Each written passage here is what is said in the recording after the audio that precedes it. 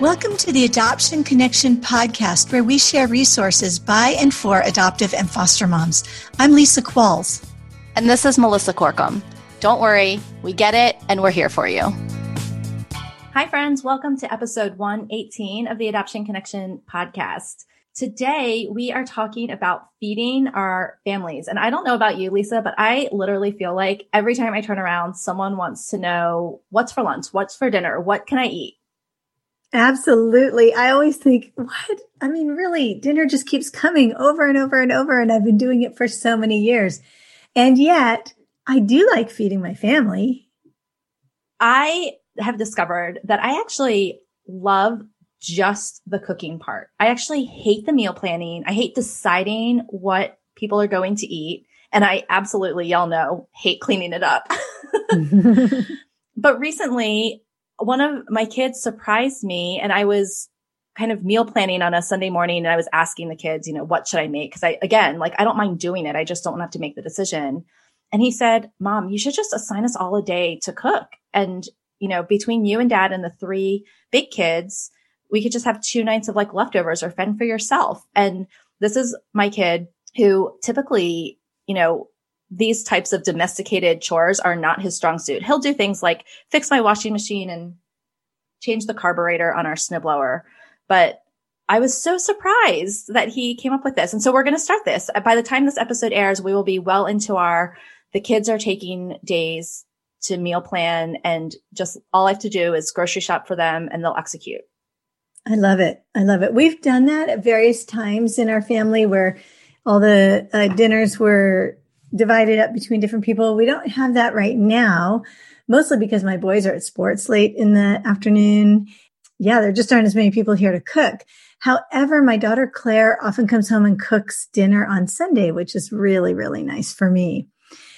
So our guest today was here to talk about how he is using cooking to connect with his children and teaching other families how to do that too.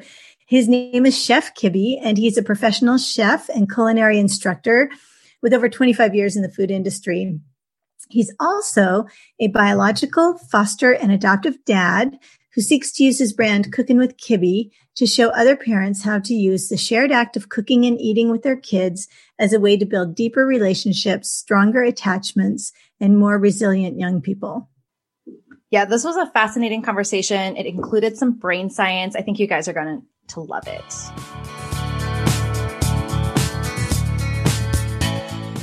Hello, Kibby. Welcome to the Adoption Connection podcast. Lisa, thank you so much for having me. It is an absolute pleasure to be here. Well, I've had a lot of fun following you on Instagram. You're an Instagram guy and a YouTuber. And when I first heard about you, I clicked into your Instagram and I thought, okay, this guy is going to be a fun podcast guest. I like to say I'm a fun guy. I mean, I do some silly faces, make some funny voices. I love to goof around. I guess that makes me a good dad, and that makes me a good Instagrammer as well. Yeah, I think so. Well, there are some really unique things about you that the reason you are a guest today is that you are both a chef and you are a foster and adoptive dad, which is and a YouTuber. So really interesting meld of things. Well, tell me, how did you go from being this student and then becoming a chef?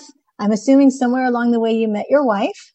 Yep, that is a very important part. And I would say food is one of those things that brought the two of us together, because I love to cook and she loves to eat. But that's, she's also very involved in fitness. She's a massage therapist and a fitness instructor. So we make a very good team. We're both very health and wellness and taking care of ourselves. That's where our minds are oriented.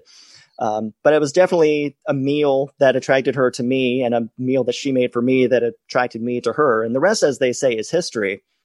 Even in our dating and in our engagement process, the talk of fostering and adoption had already begun. We had already begun to talk about what our goals and aspirations were for our family during our engagement process before we got married. And one of the things that was important, especially to my wife at that point, was adoption. And the reason for that being that she was a missionary kid. Her parents were missionaries overseas through the Southern Baptist Convention. spent many years in Spain, and that's where her sister was born when they were overseas in Spain. And then a couple years during high school, they were in Venezuela.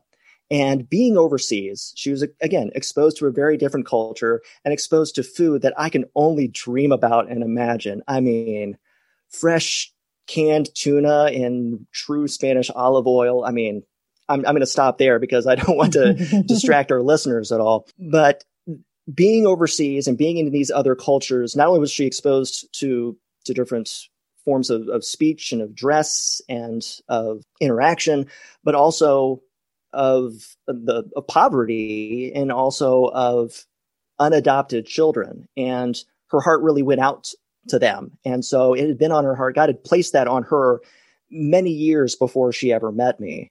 And so when we began talking about what our family was going to look like, adoption was a part of that. Now, years later, as we began to get more serious about starting our family after we had our first biological child, we felt like financially we weren't in a place where we could go into looking into overseas adoption. And so we ended up looking into foster care. And that's the route we ended up taking and ended up adopting out of foster care. So how many years ago did you start your foster care journey? When did you start fostering? Let's see. I would say it was probably about 8 or 9 years ago, if I'm correct. And we had fostered over a dozen children through our home. And when I say our home, that's not just my wife and I. We actually have a 4-generation household. Oh, tell me about that. That's what Melissa has as well. You know, my co-host Melissa, they have 4. Is it 4? 1, 2, 3, maybe 3. 3 generations. So our 4 generations are my wife and I, our biological foster and adoptive children, and then my wife's parents and her grandmother. All share a house, share bills, share groceries, share cooking duties. We have about 12 acres of land where we have some animals to take care of and a creek to walk by and a field where we can grow some fresh produce. And we're just out here in the sticks living the dream. And, everything is always just, sunflowers and rainbows and peachiness if it weren't for that whole thing called, trauma.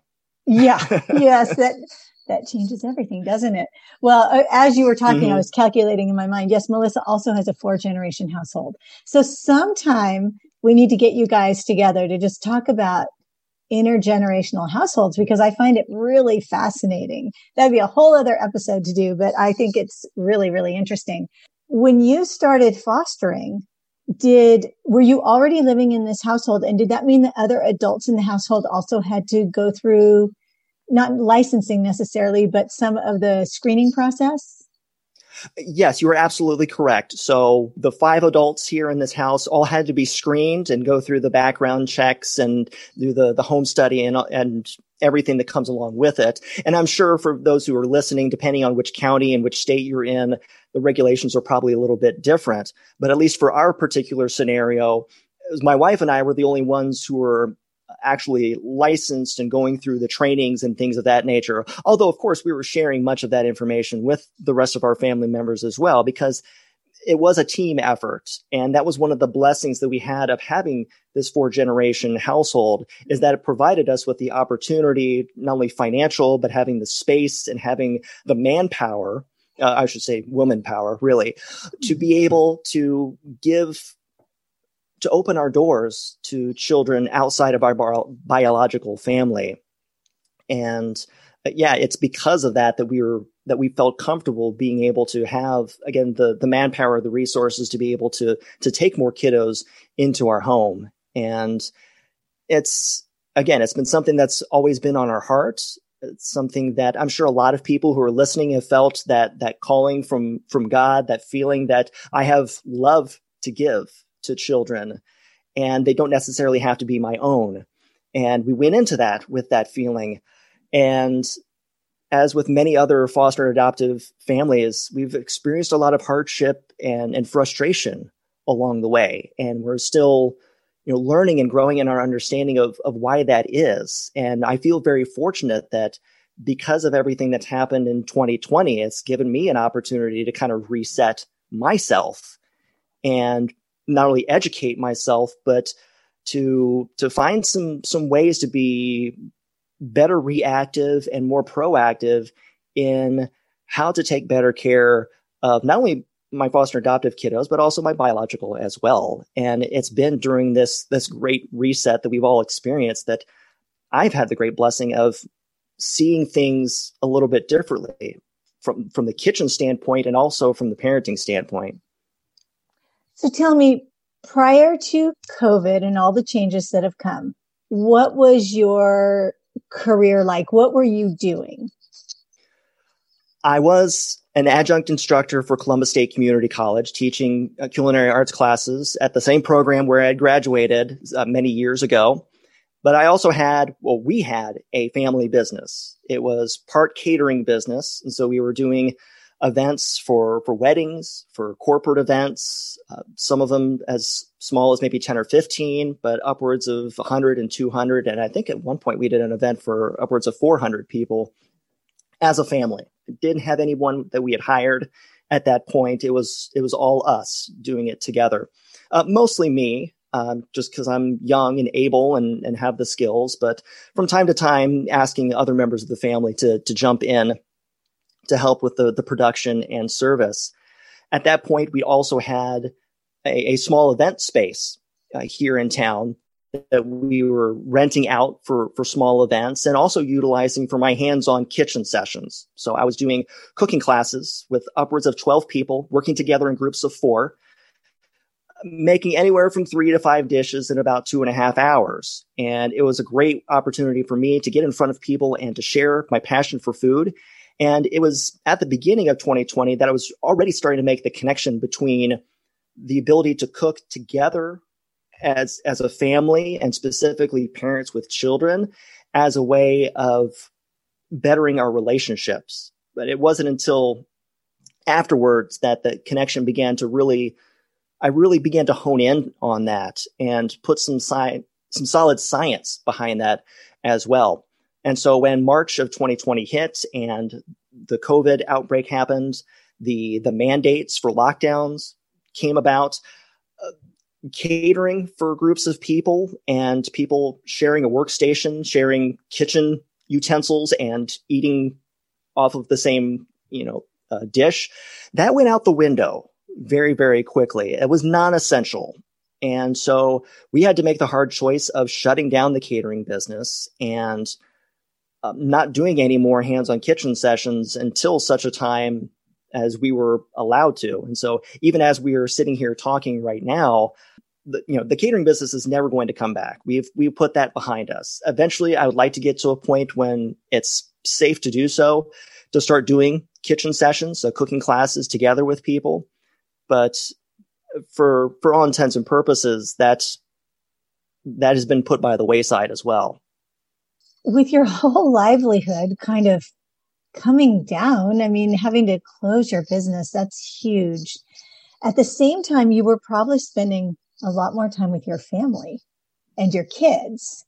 And so how did that kind of come together? You had sort of a light bulb moment that has now pivoted your career and also some of the ways you're doing life as a family. Absolutely, Lisa. It definitely has. So you're right. I was spending a lot more time at home, which I was very, very grateful for that. A lot of what I was doing as a caterer was alone. I was doing it by myself. And when we shut down the event space, shut down the catering business, spending more time at home, I naturally do what comes naturally to me, and that's cook.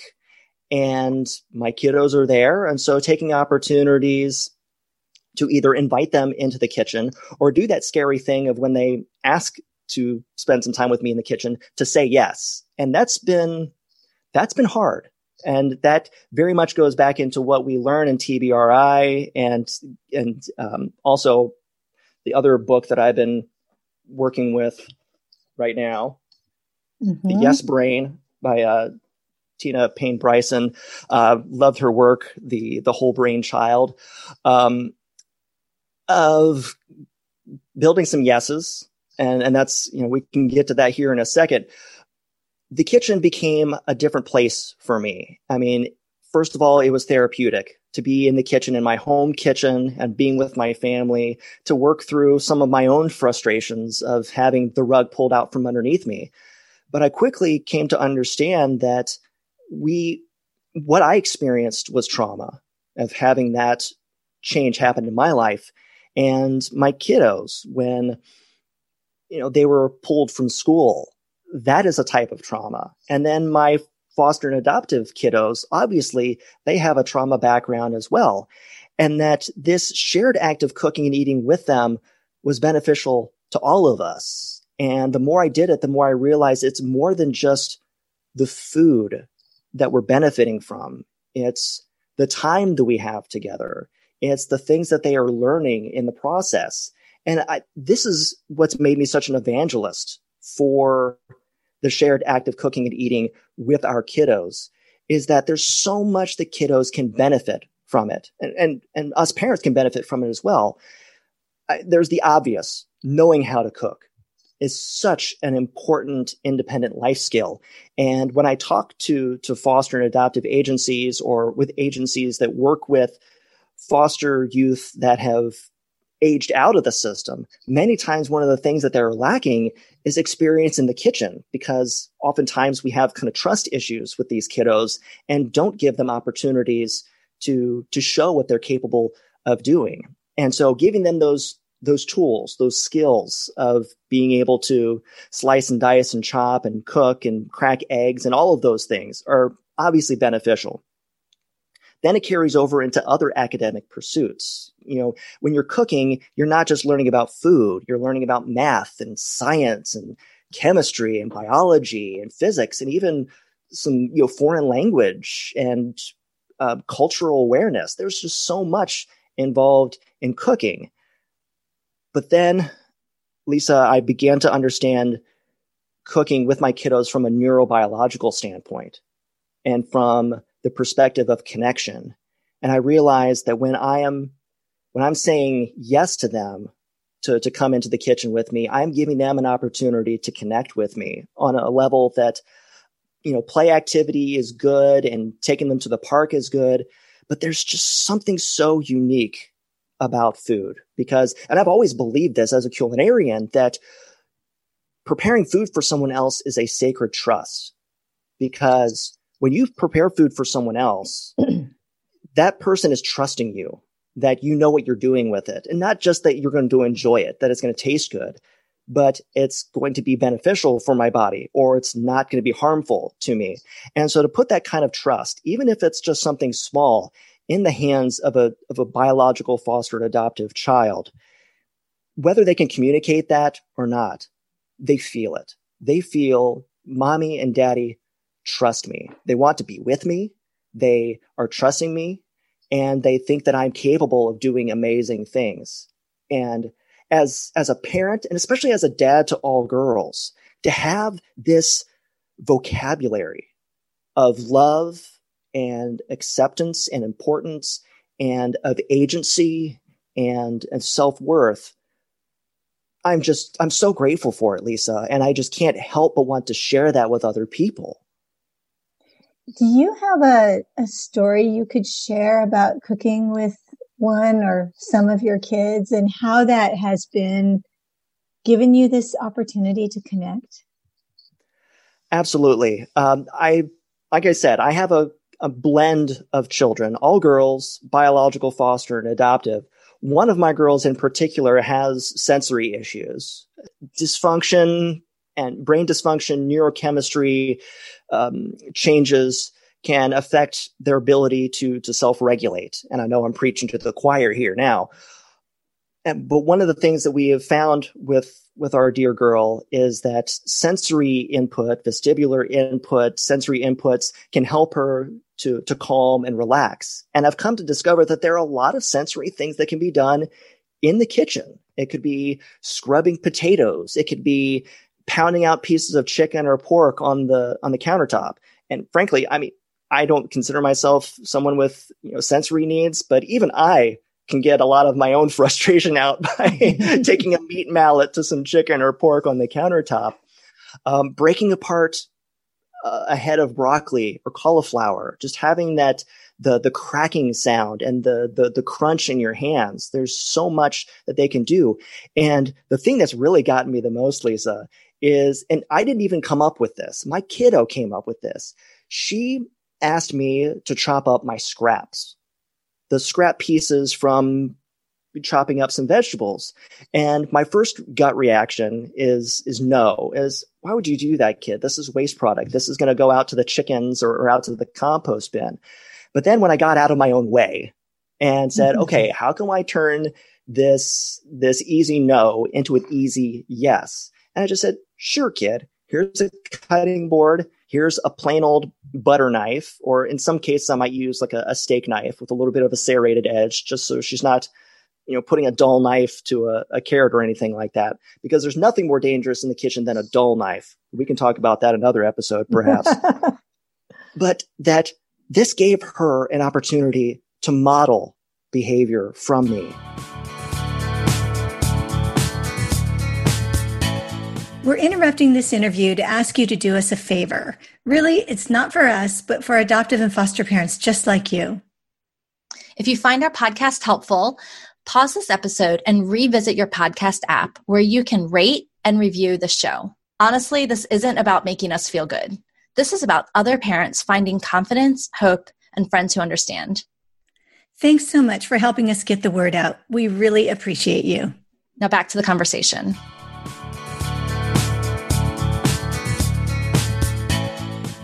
This gave her an opportunity to model behavior from me. Not only were we spending quality time together, but she's watching how I stand at the cutting board. She's watching how I'm holding my knife. She's watching how I'm holding the vegetables. And she is chopping them up, getting that sensory input, getting that quality time with me, having conversations about things, asking me questions about food, or just giving me an opportunity to ask her things about her day and about what she's thinking. And it may not be helpful in getting food on the table, but I have not regretted one moment that I've spent in the kitchen with my kids. And that has been the shift for me. A lot of us who are parents, and especially those of us who have a culinary background and take great pride in our food. I take great pride in the way I produce my food. A lot of the temptation is to set the goal of creating something that's Instagram worthy, or to create a recipe that I'm going to want to share on my blog or on Pinterest or on YouTube. But when I began to shift my focus, my attention, my goal toward connection, there's no disappointment in cooking. I could mess up the food royally, and the worst that could happen is we have to order takeout. But we'll have had that experience together. Another thing that I've learned in this is that when we talk about modeling behavior for them, modeling the way I stand, the way I hold my knife, the way I'm treating the ingredients, being able to answer her questions, but the ability to be vulnerable in front of my child and to model what it's like for an adult to experience frustration. That is huge. And that's something that's really hard for us dads in particular to, we want to be strong for our wives. We want to be strong for our children. We want to show our kids the best of us. And I've realized that one of the best things I can do for my kids is to make mistakes in front of them. And when you're in the kitchen, you're bound to make mistakes. Even me. I've been a chef. I've been in the food industry for 25 years. I still mess up. And that's such an important skill I can give to my kiddos to show them daddy messes up and this is how I'm going to mess up. And here's how I'm going to show me working through those issues, and maybe even inviting them into the process saying, hey kiddo, I really messed this up. What do you think we should do? How do we get through this? To give them a chance for empathy and agency and voice.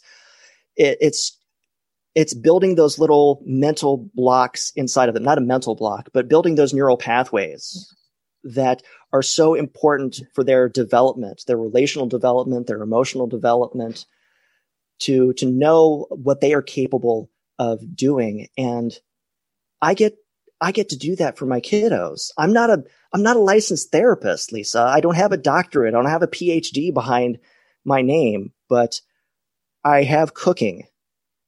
And that has been such an important tool for me. And I want so badly for other parents to be able to experience that in their homes and their families, especially if, depending on where you live and depending on when this podcast is coming out, could determine what sort of regulations are still in place. Some of your listeners may never go back to a normal life where kids are sitting in a classroom and parents are working in an office. And there are opportunities that we have as parents to create therapeutic and proactive practices in our home to create connection and attachment and communicating self-worth and confidence into these kiddos. And I want to share that with the world. And that's why I'm so honored and blessed that I get to speak to you about it today.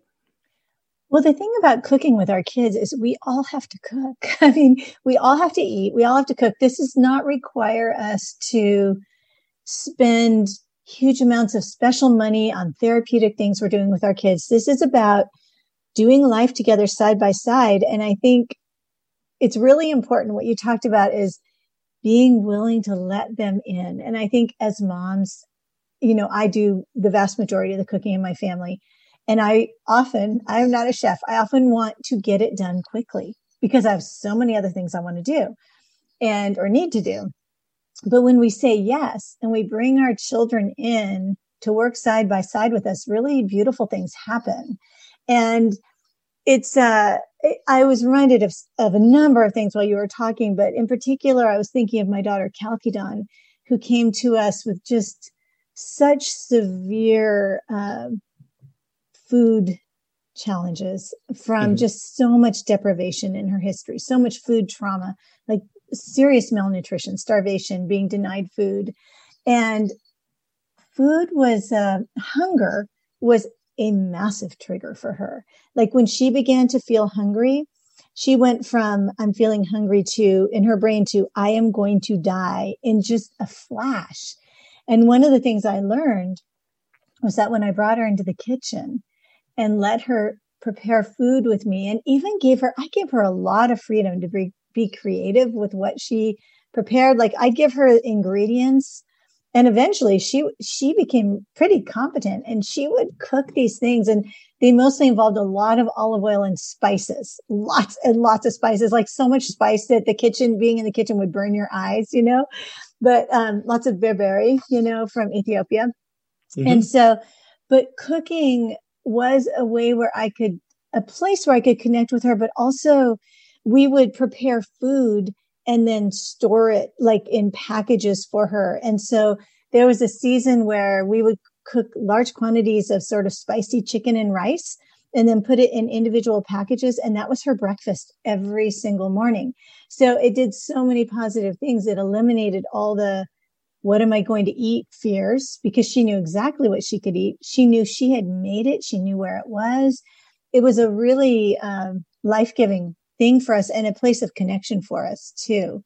So that is one instance where I was able to slow myself down and say, yes, you can be in the kitchen with me. Yes, we're going to prepare this food, and to give her choices. We talk a lot about the importance of choices. Do you want this? Do you want this? Do you want potatoes or do you want rice that you're going to cook? Do you want chicken? Do you want beef? Just simple things, but they gave her some sense of control in areas that were safe to let her control, Good for you for having the bravery to do that. Because I'm sure that there's a lot of people listening who are thinking, there's no way I'm giving my kid that sort of, control or say in things. But again, I'm surprised, and I'm glad that you had the opportunity to allow yourself to be that vulnerable and to surprise yourself at what your child is capable of doing. And, sometimes they're going to pick some weird combinations, but again, are they getting food? Yes. Are they getting nutrition and things that we can look back upon and laugh at? Absolutely. And all of that creates connection. All of that it gives them a sense of agency and control. And I've had similar experiences with one of my kiddos who had food issues, some deprivation issues growing up. And to this day, still eats as though this is the first meal that they've had in weeks. Mm-hmm. And that is something that's been really hard for me as a chef to get over. The fact that I've worked this hard and created this wonderful tasting dish, and they're not really even tasting it. And to get past my own pride and to see that I am still meeting her needs. I am still giving her what she needs, even if she is, right, wrong, or indifferent, not giving me what I think I need in this moment of the affirmation of creating, delicious food for her. It's not what matters. And so much of our frustration as parents could be avoided or shifted if we just shift our mindset a little bit.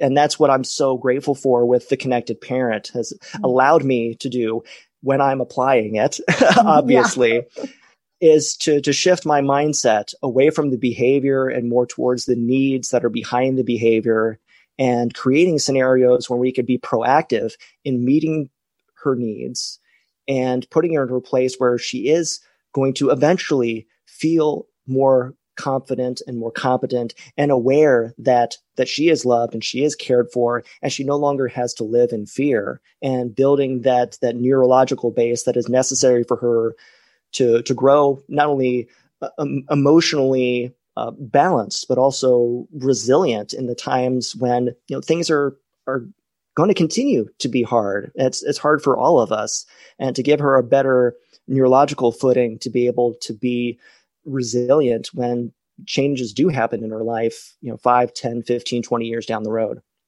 Right. Well, normally the lesson of the first year of life is I can trust. But so many of our kids did not have that. They couldn't trust. There was nobody caring for them, keeping them safe, meeting their needs. And so when we let them in the kitchen with us, that is a trust building exercise. It's like, okay, in your case, Dad not only is going to feed me, he's going to teach me how to feed myself too. He's going to teach me, and we're going to feed the family together. It's like this beautiful competency that happens too. We had a foster daughter who came to us as a teenager. She was 15 when she came to us. And somehow, very naturally, we ended up in the kitchen together, and she did not know how to cook. She didn't know how to set a table.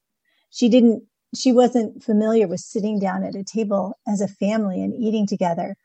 And she was a really eager learner. We created a little notebook for her, and she would find recipes that she wanted to make, and we would make them together. And she made her own binder of recipes that when she left, she took that with her. And I feel like it almost chokes me up, but I feel like that time we spent in the kitchen was very sweet, because of course she got tons of praise at the dinner table. It's like, wow, you made this. This is so good. And secondly, I feel like I gave her skills that she'll now have for her life, and she had the experience of what it's like to be in a family and sit at the family dinner table. So let's talk about that. How do you think family dinner? I'm guessing you think family dinner is important, but I want to hear your thoughts on that. Well, you don't have to ask me, Lisa. You can ask the experts in child psychology, and they will tell you that. Last year, as a result of, was it last year? It might have been last year, maybe the year before. It was before the whole COVID-19 thing happened. But we, in our community, small town, Central Ohio community, had a number of young people who we had lost to suicide. And our community was trying to come to grips with what's going on with our young people, what's going on with our preteens and adolescents that's driving them to lose all hope for life. And one of the things that the Mental Health and Recovery Board of Union County did was they brought in a speaker. They brought in Dr. Leonard Sachs. I'm not sure if you're familiar with any of his work, but he is a practicing family doctor and world-renowned speaker. He's had several books on taking care of young men and young women, specifically geared towards the issues with technology and some of the other things that are having an effect neurobiologically on these young people and making it harder for them to be resilient in these changing times. And he was giving this talk. They actually brought him in physically to a middle school auditorium here in our small town, and which was a tremendous blessing. We're so glad that we were able to get him in, especially before all of this happened. And he gave a talk on kind of the whys and the hows and the what's of what's going on with these preteens and adolescents that is making them lose hope, lose connection, lose resilience. And then when he began to transition to, okay, what can we do for these kiddos? The first thing he said, I kid you not, I nearly fell out of my chair, was family mealtime. I was in the second row of the auditorium and I almost whooped. I had to You stood up. Preach. Yeah.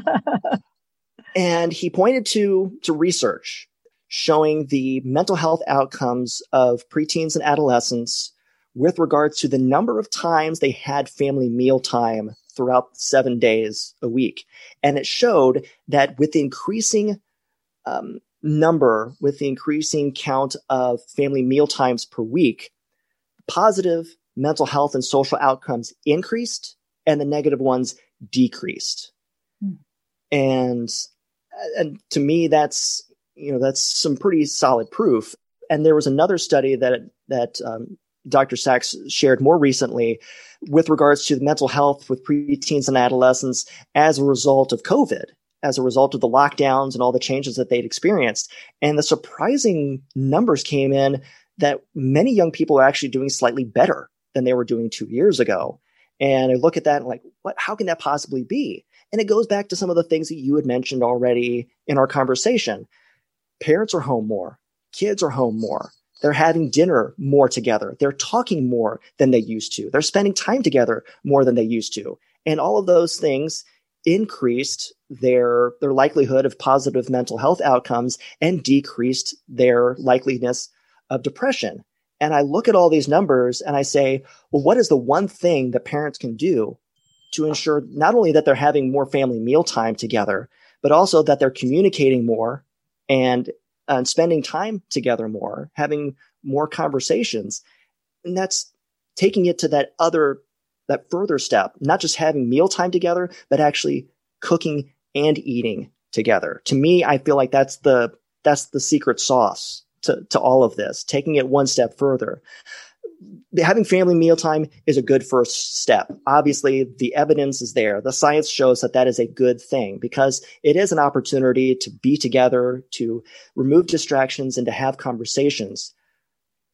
But to take it that one step further and allow them to be with you in the kitchen for all the reasons that we've already described and then some, I think is so critical. And in fact, I might offend some people by saying this, but I feel like it is something that we need to be doing for our kids and with our kids, not something we should or ought to. I think we need to be doing this for our kids.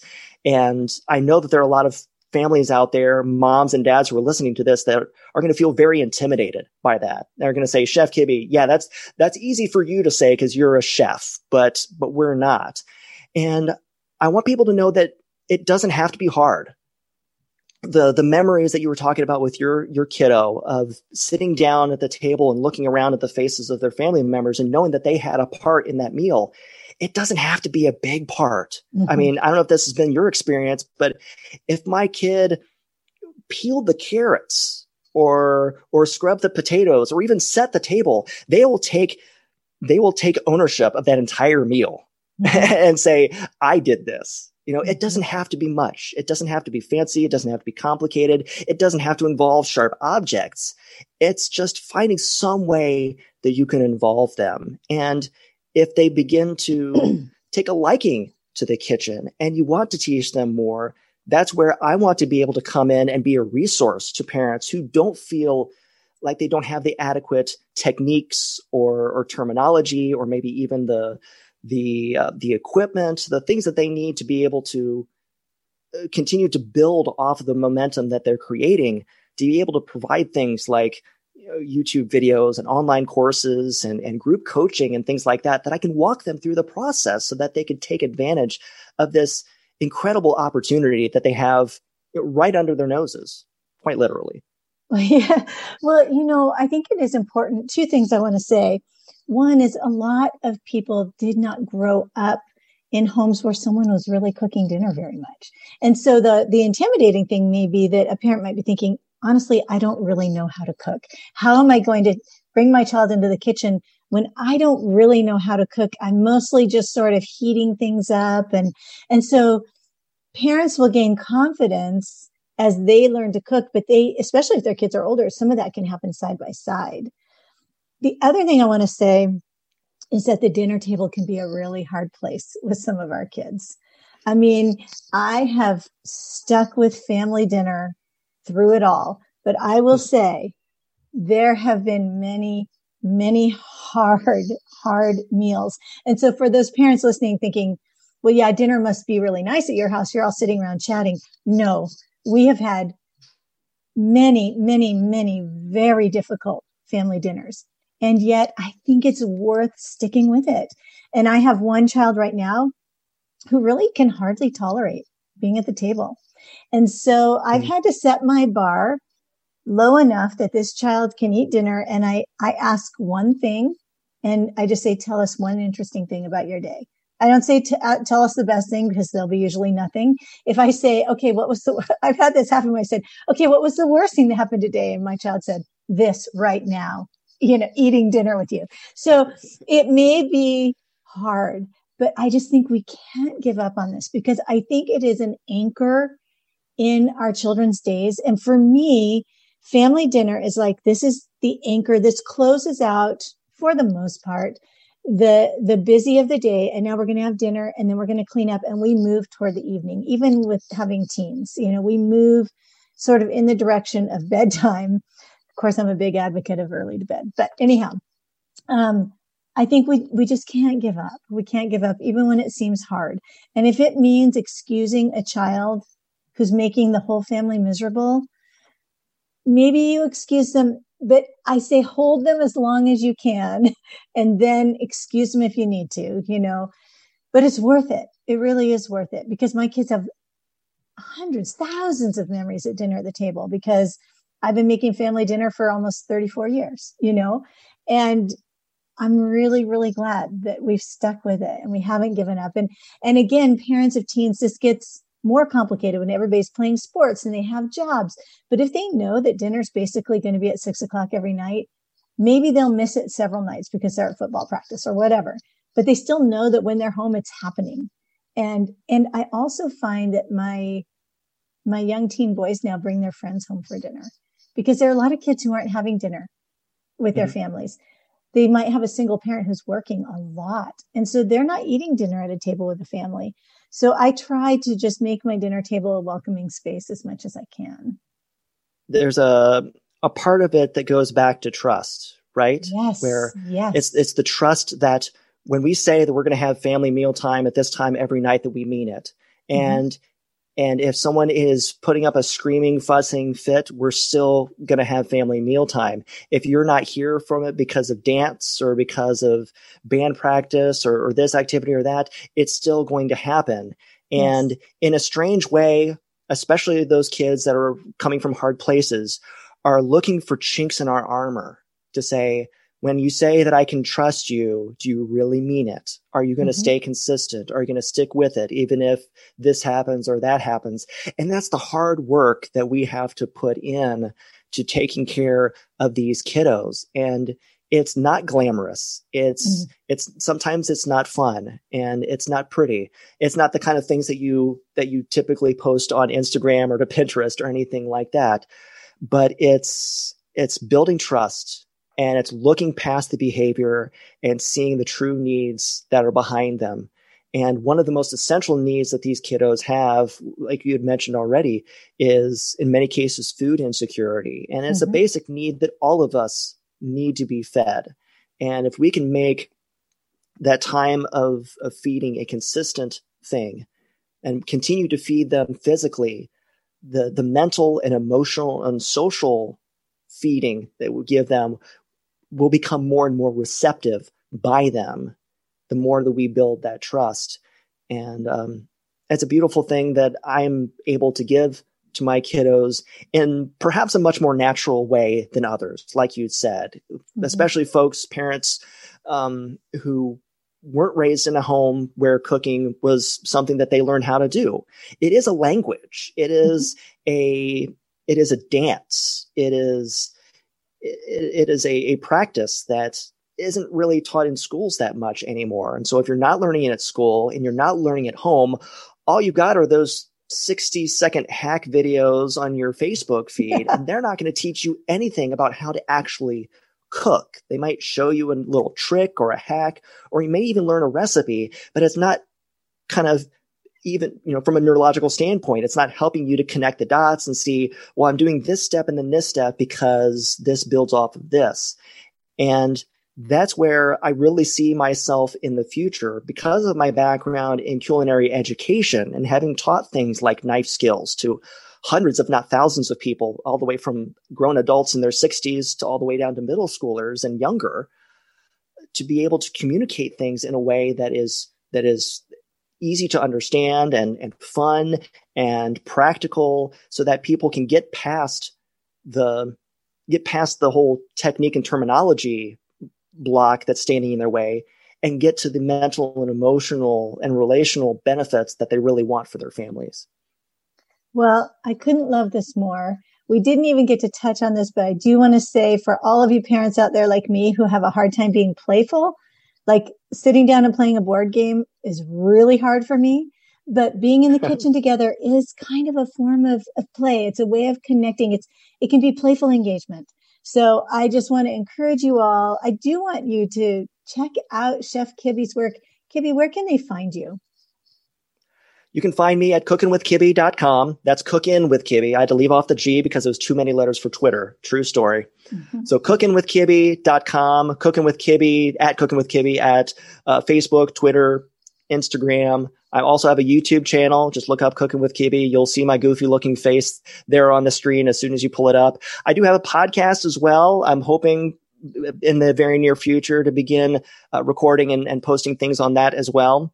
And when you go to my website, you can find my email list. I also have a course that I've created for families to learn how to safely and effectively handle knives. It's called Knife Skills for Busy Families. So if you're looking to take that first step at being a little bit more confident and competent in the kitchen, I can think of no better place than learning how to safely and effectively handle knives. And you're going to see my kiddos in a lot of those videos there as well. So it's fun for the whole family. I think you'll get a lot out of it.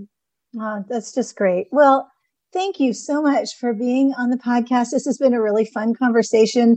My brain is going in so many directions. We'll probably need to do this again, because I think there is a lot to be said for building trust by feeding our children and teaching them and connecting in that way. So I love it. Thank you for being with us. Thank you, Lisa. Okay, super fun interview. He sounds like a fantastic dad. I wish I had someone who was so passionate about providing food for my people. He's a lot of fun. He's fun to follow on Instagram too. So if you're interested, you should check out the show notes where you can find his Instagram and Facebook. But he's just a really intentional dad and learning a lot about TBRI, which of course makes us happy. And he has some great things going. Yeah, one thing I would say is, because we know a lot of you are parenting in really crazy situations. And I remember back when it was the hardest for our family, cooking and mealtimes were the first thing to go. And for a couple of reasons. One, often when I should have been cooking, I was helping a child who was severely dysregulated. And second, it just became harder and harder for our entire family to gather. I think it was hard for our child who struggled the most with attachment. And it was hard for everyone else because they had to endure her behaviors. And so I just want to say that there's something powerful about food, but it doesn't have to be necessarily our entire family together every night. You guys talked a little bit about it in the interview. It doesn't have to be dinner. I think there's a lot of creative ways that we can be intentional at doing what dinner time gives us, which is uninterrupted time to connect with our kids, have conversation. And so maybe it's right before bedtime, or maybe it's car drives, but there are other options if you feel like I just can't go here right now with my family in this season. And so I just wanted to give y'all permission, if cooking and mealtime and all of those things feels so overwhelming, or to be so consistent to do it every single night or even 3 nights a week. We get it. We've been there. And it doesn't mean that you can't provide, what your family needs to connect and feel safe and feel heard and all of those things. Right. And I know I shared this story about Calcadon and cooking with her. And, dinner time actually with her was extremely hard, but we were able to connect over cooking special food for her that then we packaged up for her breakfasts. And so there were ways for me to connect with her over cooking that didn't involve the dinner table so much. So I think we just all are doing the best we can and apply whatever you can from this great interview for your family. And again, if you want to connect with Kibby or find some of the great things he's doing, you can find information about Cooking with Kibby in the show notes. Just go to theadoptionconnection.com/118. Before you go, we'd love to connect with you on social media. You can find us on Facebook or Instagram as The Adoption Connection. Thanks so much for listening. We love having you. If you enjoyed this episode, please leave a quick review over on iTunes. It will help us reach more moms who may be feeling alone. And remember, until next week, you're a good mom doing good work, and we're here for you. The music for the podcast is called New Day and was created by Lee Rosevier.